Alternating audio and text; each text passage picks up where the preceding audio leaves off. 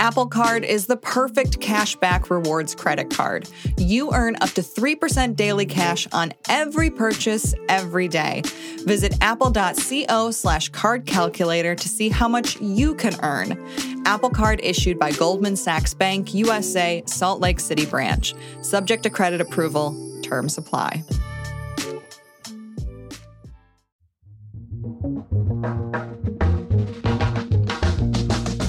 Welcome to If Then, the show about how technology is changing our lives and our future. I'm April Glaser. And I'm Will Arimas.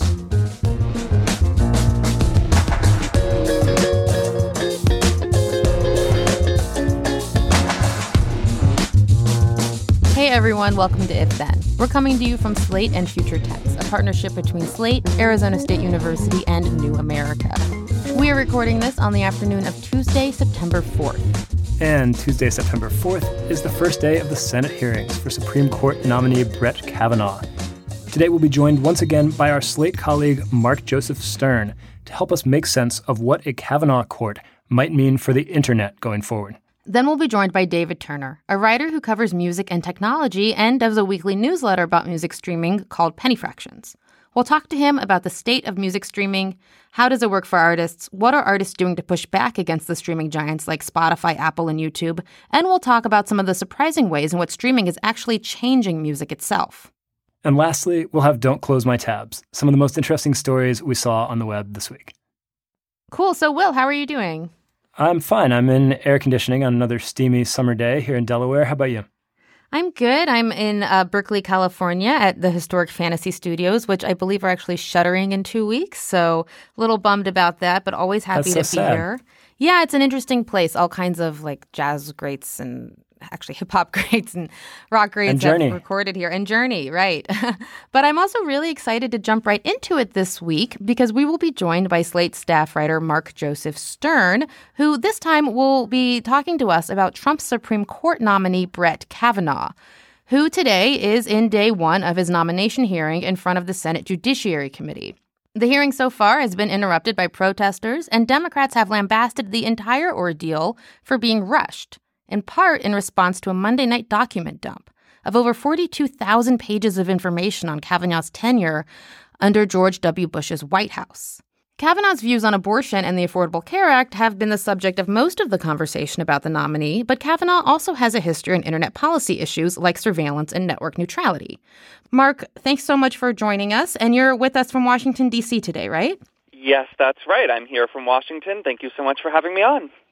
So let's start with net neutrality. Now that the net neutrality rules are repealed and groups have filed their challenges against the FCC's removal of the open internet protections, could this filter up to the Supreme Court? We know that Kavanaugh does believe that that net neutrality actually infringes on the free speech rights of internet providers. So not right now because those rules have been repealed. As you know, this was being heavily litigated before Trump's FCC came in and reversed those rules. But now that they are gone, there's no real controversy for the Supreme Court to decide. So that case is probably dead. However, I am an optimist, and so I like to believe that eventually an open internet will return to the United States, and perhaps a future FCC or maybe even a future Congress will expressly mandate net neutrality, at which point this issue will once again come before the courts and will, I think, fairly likely wind up at the Supreme Court. And at that point, Brett Kavanaugh's views on net neutrality are going to be highly pertinent because he may hold the fifth vote one way or the other, upholding a future law or regulation that requires all internet service providers to maintain an open internet. All right, so in April's very pointed introduction to this segment, she talked about how Brett Kavanaugh seems to prioritize the free speech rights of corporations over the interests of the hundreds of millions of people who use the internet. That sounds really bad. Can you help us understand where is Kavanaugh coming from? What is the worldview that informs this thinking on net neutrality, where he seems to be more concerned about the service provider's right to throttle content than about the open internet or people's right to publish stuff on the internet? Right. So a cynic would just say that Kavanaugh values corporations and corporate rights over the rights of individuals and consumers. A more generous reading is that Kavanaugh takes really seriously a series of precedents that I think are very good and correct, in which the Supreme Court limited Congress's ability to regulate cable companies. So this is pretty much forgotten because it was the 90s and it was a crazy time, but Congress tried to censor cable channels like Playboy, to prevent them from airing their content, the sexually explicit content, for instance, at certain times of the day. And the Supreme Court wound up striking down a lot of those rules, holding, I think, quite correctly that they were a violation of free expression. And so Kavanaugh read those cases and derived from them this principle that Internet service providers similarly have a right to throttle certain websites and certain content to limit consumers' access to them, just like cable companies have a right to air whatever content they want at whatever time they want. Now, I think that is an incredibly silly reading of these precedents and of just basic free speech principles because to begin, what these Internet service providers are doing is not a sort of exercise in freedom of expression. It is simply market manipulation. And what the government is trying to do by mandating an open Internet is not to suppress ideas or speech, but to allow all consumers to have equal access to other people's ideas and speech. And so it's almost kind of a reversal of the situation that was going on in the 90s with cable companies. But Kavanaugh didn't see it that way, and so he did dissent from a really big opinion in the D.C. Circuit upholding the Obama-era open Internet rules. And so that is the kind of conviction that will outlast the Trump administration because Kavanaugh will be on the court for many, many years and decades and could wind up being a major point of contention because, as I said, if a future administration or Congress tries to bring back net neutrality, they're going to have to try to convince a future Justice Kavanaugh that it is constitutional to require Internet service providers to sort of rule with an even hand and to prevent them from throttling content or websites that they don't want us to have access to. Mark, this is one of my favorite things about your coverage, by the way, is that you can sympathetically articulate an opposing point of view right before demolishing it. Thank you. Well, I had to read that Kavanaugh dissent very carefully because I really do think those precedents are correct. The government should not be telling the Playboy channel that it's not allowed to air its content before 10 p.m. I mean, its content is garbage, but we have free speech in this country, and if that means anything, it means that legislators don't get to say Playboy bunnies aren't allowed on the TV. But the Internet is just a very different beast, and these regulations are content neutral. They're viewpoint neutral. They involve a different kind of expression, and they're targeting, a different kind of dissemination of expression. And so I think there is a very stark divide between those two lines of cases, and I'm disturbed that Kavanaugh does not see it that way as well. Right. I mean, deciding how to transmit ESPN is so different than an internet provider blocking a website or whole portions of websites, right? Because cable providers' whole service is to offer a set of channels, while internet providers kind of have this ever-growing, morphing, sprawling internet to account for, right? So blocking or limiting parts of that isn't the same as kind of dictating how one channel works. Yeah, that's exactly right. And I would add that there's a difference between Congress saying, look, you have to treat all websites equally. You don't get to limit or block access to certain websites for whatever reason, and Congress coming in and saying, oh, well, if you're disseminating a certain kind of expression, we are going to limit your ability to do that because we don't like it. The latter example is clearly sort of content-based suppression of speech, and we really don't do that in this country. But the former example seems, again, to be a kind of even-handed, neutral way to guarantee the rest of us open access to speech. And that would seem to me to be a good thing and actually sort of further the goals of free expression that are embedded in the Constitution. Kavanaugh has also written in support of the NSA's digital mass surveillance programs. And in a 2015 opinion, he said that the critical security need outweighs the impact on privacy of the program. I know this because I read it in a piece that you wrote, April. But what is, do you see a court with Kavanaugh being more permissive in terms of allowing digital surveillance? And why does the sort of conservative emphasis on individual rights not seem to encompass rights to privacy?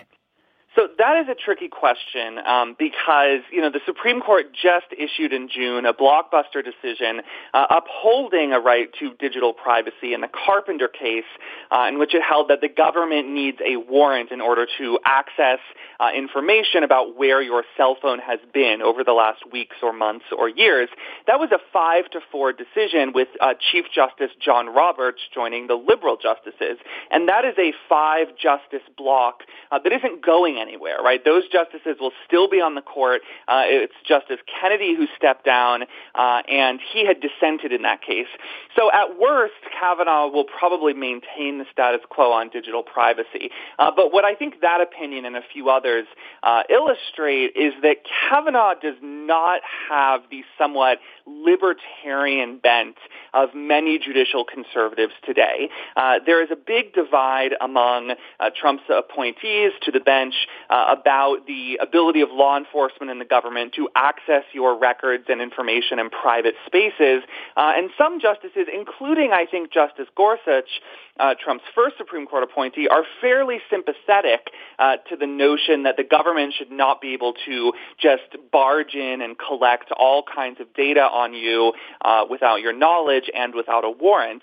And Kavanaugh does not seem to be concerned about these mass surveillance programs. He does not seem sympathetic to the rather libertarian idea that our data is, in a sense, our property, and so the government should not be able to seize it without some kind of formal judicial authorization. Unfortunately, he seems to take the kind of standard Republican approach to data privacy, which is if the government and law enforcement say they want it and they need it, we just have to defer to them, and we should not be second-guessing their choices. I think that's really unfortunate, and I think there could be room for Kavanaugh to evolve there. Chief Justice Roberts certainly evolved. He was not great on data privacy in a few earlier cases, but he really came around in these cases involving cell phone searches and cell phone location information. So Kavanaugh could grow, and there seems to be a kind of consensus, at least among 5 justices on the court, that we need to take digital privacy seriously. But from his track record so far, it does not look like Kavanaugh is going to be a stable vote in favor of data privacy. Mark, thanks so much for joining us. It's always great to have you on. Always a pleasure. Thanks so much. All right, we're going to take a quick break. When we come back, we'll have our interview with David Turner to talk about the state of music streaming today.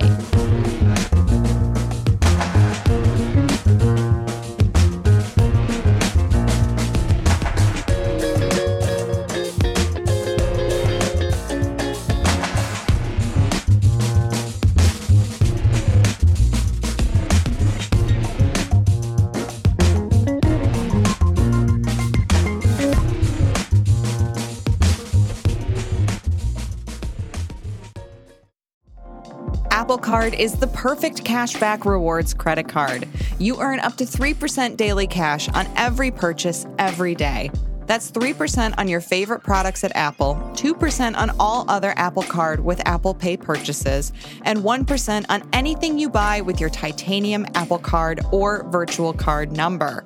Visit apple.co/card calculator to see how much you can earn.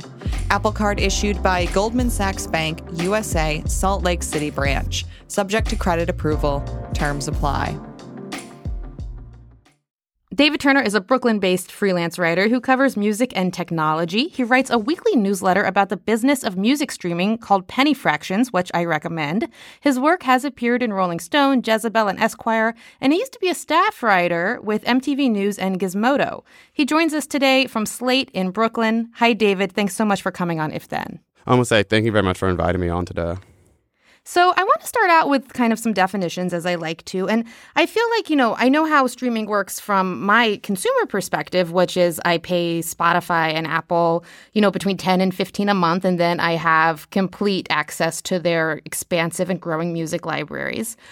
But from the artist perspective, it's a little gray. And I was wondering if you could kind of start by walking us through what it means for artists, because it seems like it means people aren't buying albums anymore. They're just waiting till they show up on Spotify. Yeah, so most music fans at this point are not buying albums anymore. And sort of the way that artists end up getting paid through this system is that $10 subscription that you might have to Apple Music or Spotify, around 30% of that goes to either company. Then 70% of that ends up sort of being directed towards the music labels. And then this is where things kind of get fairly complicated fairly quickly, because depending on the record label, like the record label deal that you signed, whether it was an independent label or a major label, you'll end up getting a smaller or maybe a bigger chunk of the overall money that you potentially make per stream. So if you sign to like a major label, the chances for every stream you get, you're probably getting like maybe 12 or 15% from that if you're an artist, where for a lot of indie acts, they usually can get like 50% royalties, which is a significantly better deal than what you would get on a major. But obviously the trade-offs are sort of the traditional trade-off between indies and majors of promotion, marketing, and all that kind of stuff. This is for this is for like artists. We're not talking about like producers or engineers or people like that who end up getting even smaller chunks of that pie. And when we say per stream, what do you mean? Like how much is paid per stream? So that ends up varying per service. So platform like Apple Music, I think right now pays like 0.0007 cents per individual stream. Spotify, I think it's reported to be about half of that. Tidal, Jay-Z's own streaming service, pays out significantly more than either one of those, but it's still essentially fractions of pennies, which is sort of got the name of my newsletter, Penny Fractions. And in something like YouTube, which is one of the biggest music streaming services, even though it's not one of the more traditionally defined ones, pays even less, because all of the money that ends up being generated from YouTube comes from the overall advertising pool of YouTube and not simply just the music side of it. So if I heard your math correctly, that means that if I'm an artist on Spotify, somebody has to stream my song 10,000 times for me to make like $1?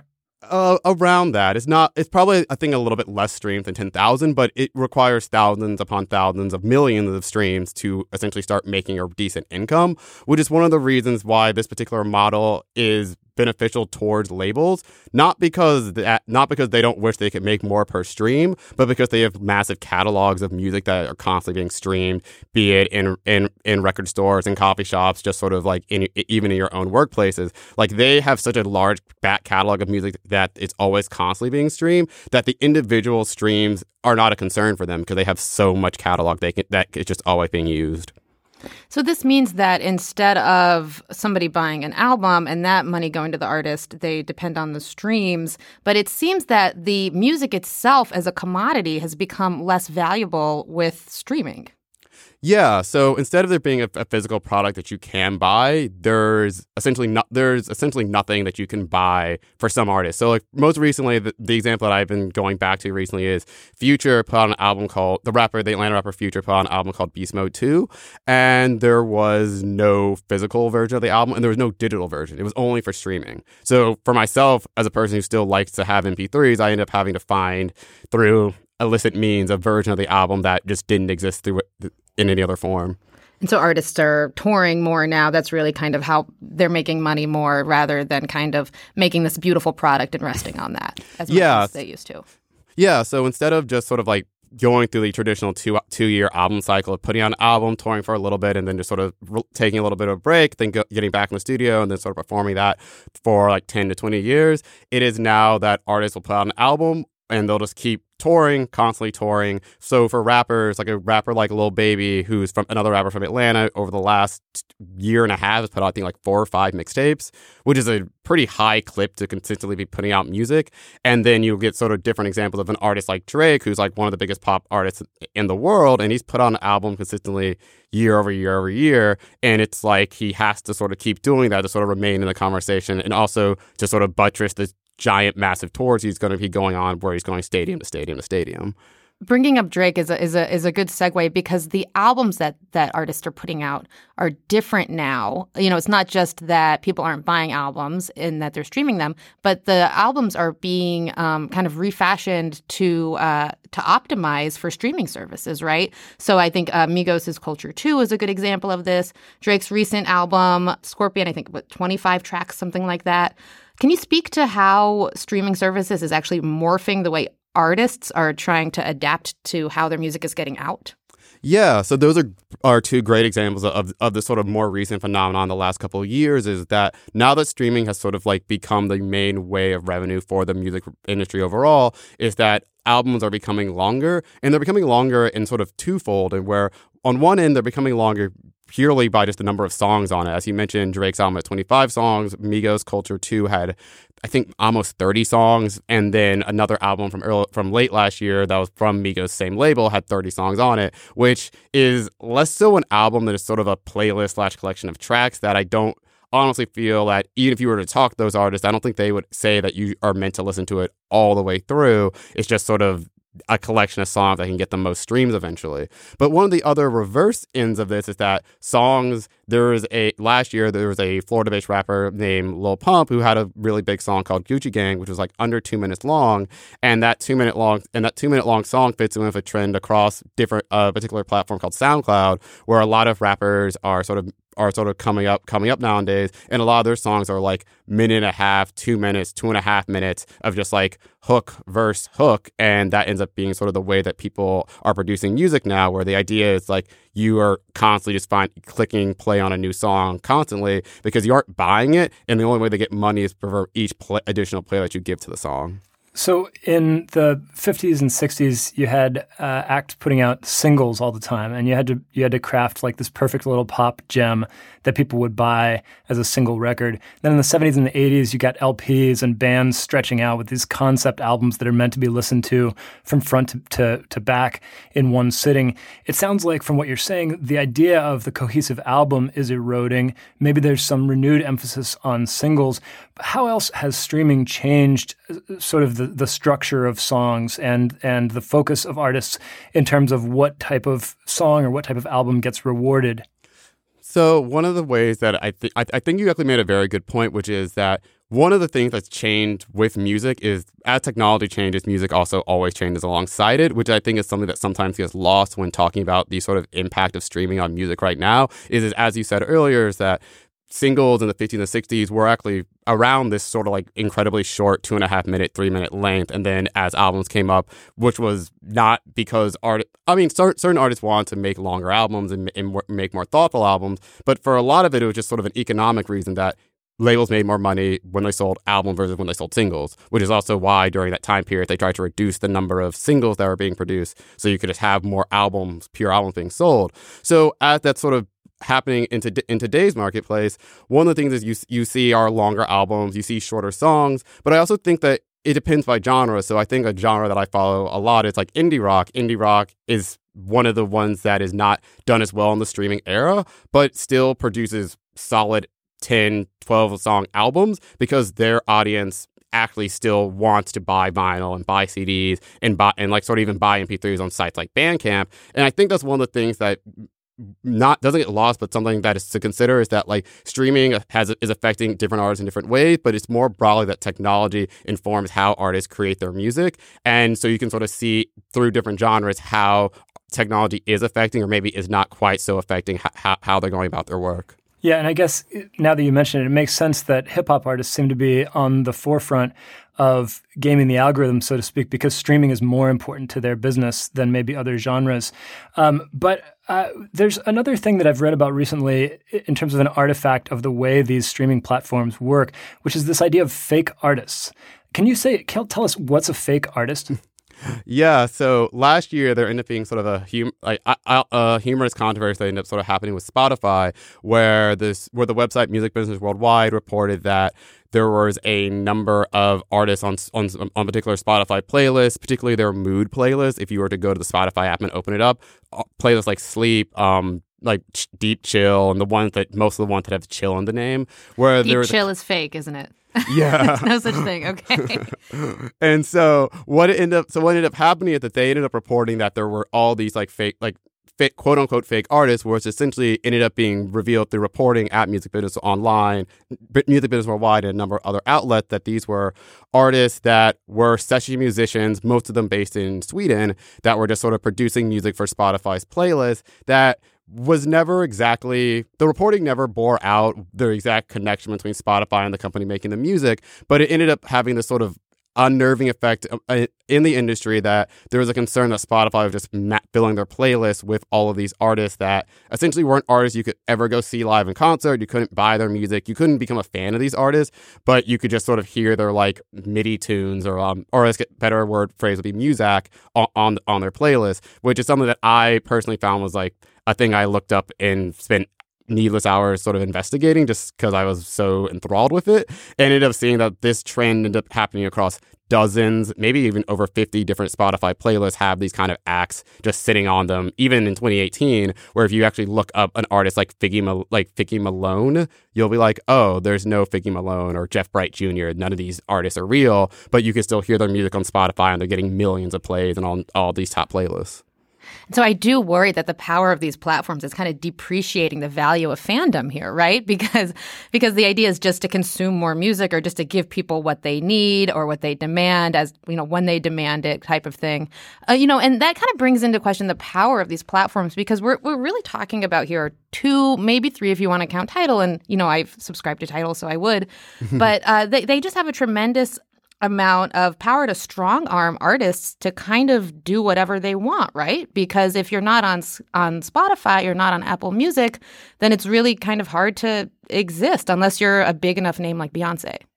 Yeah, well, I think that's sort of an interesting, and this is an interesting issue that I think almost sometimes extends beyond music and just sort of to platforms overall, where it depends on who is the audience you're trying to reach and how are you trying to reach that audience. So there are tons of artists that I follow that are exclusively only put out their music on Bandcamp or SoundCloud that I could go to a concert and they sell out 500-600 seat venues, and their music might be on Spotify, it might be on Apple Music, but the primary form of engagement is through Bandcamp or SoundCloud. And I think that's something that is actually, something that should be encouraged and is actually kind of exciting about this moment, is that while these other platforms are so massive, if you do not want to work in those spaces, you do have the option to not work in them. It's just that when you don't work in them, you are correct that you lose massive audiences and you lose so many potential people that could hear your music. But I think one of the things that for an Apple Music or a Spotify, it's sort of, I think about it a little bit in reverse, is that the issue with those platforms isn't that Apple or Spotify have all the power, it's that the major labels have all the power in this dynamic, because the early investors in Spotify are the major labels, which is why almost all Spotify playlists have an allotted amount of space that is dedicated only to major labels. So if you're a truly independent artist, your chances of getting on some of the top Spotify playlists are essentially the same as your chances of getting into radio. None. It's not going to happen. And we see the same type of consolidation, for example, with the news media to the major platforms. So, when we see Facebook deciding what news outlets is going to, count as news, they're the majors, right? And so that immediately kind of lower ranks the smaller, more indie publications by default. And so consolidation leads to more consolidation. Yes, exactly. And that's sort of, I guess, the sort of counter in that example would also be people who start newsletters who end up just sort of eschew ever trying to be on Facebook or on Twitter or those other platforms, but they can still find an audience and reach an audience, or podcasting even. It's that, hey, you have a podcast, but you might not have an active Twitter account or Facebook page for it, but you're still reaching an audience and finding an audience. It's just that sometimes it does feel like you're reaching a niche, which is good, but might not be as sustainable as if you were able to reach a broader audience of people. So a couple more points. I want to ask about, while we're talking about power, these platforms also have the power to kick people off. And we saw after Charlottesville, Spotify in particular took action to remove a number of bands that kind of affiliated with white nationalist or white supremacist thinking from its platform. I believe, was R. Kelly removed as well? R. Kelly was not removed from Spotify's platform, but he was removed from their playlist, right. So he would not be promoted on the platform. Right, and so these platforms also have the ability to take people off who are perhaps promoting a bad message or to censor them. Do you have any thoughts on that? Yeah, so I think I think this is sort of a double-edged sword where I do think that platforms should exercise some amount of control, like to look outside of music. The example of Alex Jones, for instance, I feel like platforms should have taken years ago, removed him from their platforms. But I do think that in the context of music, there's just been such a long history of censorship, and throughout the last century of American recorded music, that usually ends up skewing that censorship happens towards Black artists far more than it happens to other races and other genres.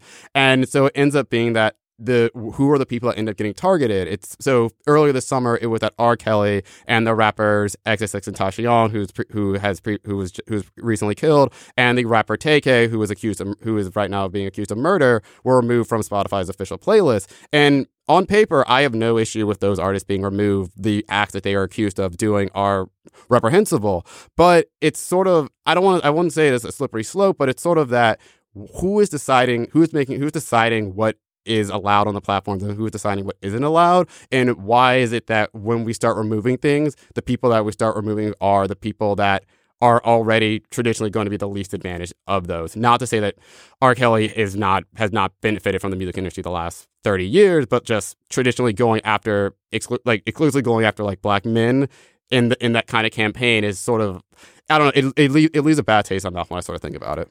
Sure. And thinking just about the history of radio here, we used to have kind of a constellation of owners all over the country where every city had different radio station owners, and then they would decide who was or was not appropriate on their station, which is still like a large level of power. But then when a lot of consolidation happened under Clear Channel, it became kind of one company, or Cumulus, two companies that could kind of pull those levers. And so, again, we're seeing that type of consolidation here. I'm curious what musicians are doing, though, to push back against these platforms. We've been talking about how powerful they are, how they work, how little money is made. Is there any effort now between artists to make it work better for them? Oh, that's a great question. So there are artists. I mean, so there are different ways that that artists are going about it. Some are do like what I said earlier, which is they like focus primarily on platforms like Bandcamp. There's a platform called Resonate, which is a music cooperative that does music streaming and also some forms of digital music ownership that I've seen some artists like gravitating towards, that I think is very, very interesting in terms of like finding a new way to sort of like understand and think about this space. And I think one of the ways that artists are trying to buck the system is just trying to find other ways to monetize their content. One of my favorite anecdotes about this is Lil Yachty, when when his manager was profiled in The New Yorker, mentioned that he was just on Twitch one day and just like some kid paid him, I think like $1,000 to like fart. And he got like $1,000 for it, which is hilarious, and that's not like a sustainable like revenue model. But $1,000 that he got on Twitch that day is significantly more than the however number of streams that one person could ever try to produce. So I think one of the ways that artists can start trying to fight back is just to, similar to how people can sort of fight back with social media, it's just like disengage a little bit and just start finding other platforms and other ways to connect with their audience that isn't just through these particular platforms. So recently, I just read a book that's from 1953 that was about the history of the American Federation of Music, where they ended up talking about sort of some of the solutions that they found to issues of artists not getting paid or artists trying to struggle through those issues. The reason I mentioned that was just because what happened in the 40s was that musicians all striked. Like they all just they went on an over a year-long strike on 1942. And one of the things that they ended up winning in that strike was that they were able to collect a percent of the overall music industry's revenue. So by collecting the percent of the revenue, they were able to feed that back into not only those who not only to like a strike fund, an overall strike fund for the artists, but ways to help artists through unemployment, through public works, through through public concerts. And like honestly, that's sort of the best solution to me in my world, is that as the music industry is seeing all this now starting to see record profits again, it's that 5% of that just goes directly back into the artist. So even if they aren't getting paid a great amount, at least like they have healthcare, they have all the other basics that they actually could use. David Turner, thank you so much for joining us. And I hope that everybody who listened and enjoyed it will go out and subscribe to your newsletter, Penny Fractions. And be weird on Twitch to make money. Please be weird on Twitch. And thank you guys for having me on today. Thanks so much, David. One final quick break, and then don't close my tabs. Some of the most interesting stories we saw online this week.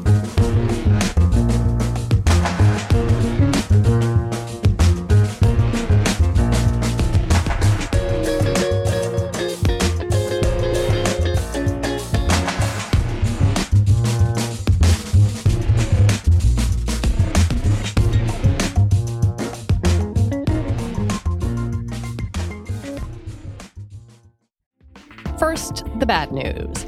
SAP Business AI won't help you generate cubist versions of your family's holiday photos, but it will help you understand which supplier is best to help you roll out your plant-based packaging in Southeast Asia.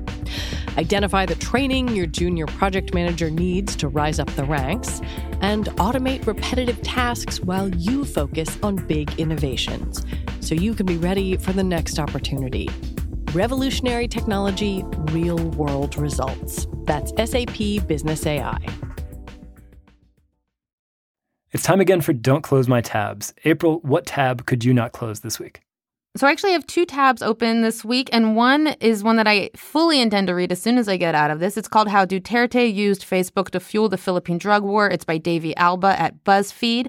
And Will, maybe you could sum up a little bit about what it's about, because I believe you did get the time. Yeah, it's horrifying and depressing, and it's Alba reports from the Philippines where she says that Facebook has basically become the internet for a lot of people.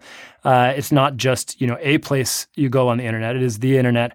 And she talks about how conspiracy theories and propaganda have flourished on Facebook there, how critics of Duterte have been smeared in horrible ways, and how those Facebook smears have actually paved the way for political imprisonments.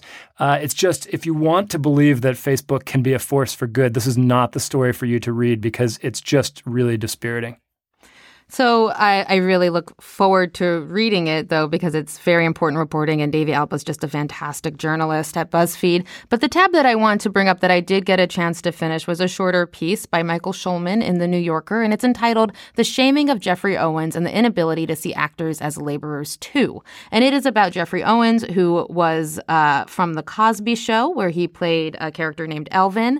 And he used to teach at Yale, and has been a stage actor and has had other TV show appearances. He was apparently photographed bagging groceries at Trader Joe's, and that, led off kind of a cascade of events on social media where I guess Fox News was shaming Owens, right, for doing this kind of job at Trader Joe's, and then other people fired back at Fox News saying, "Don't shame someone for having a job."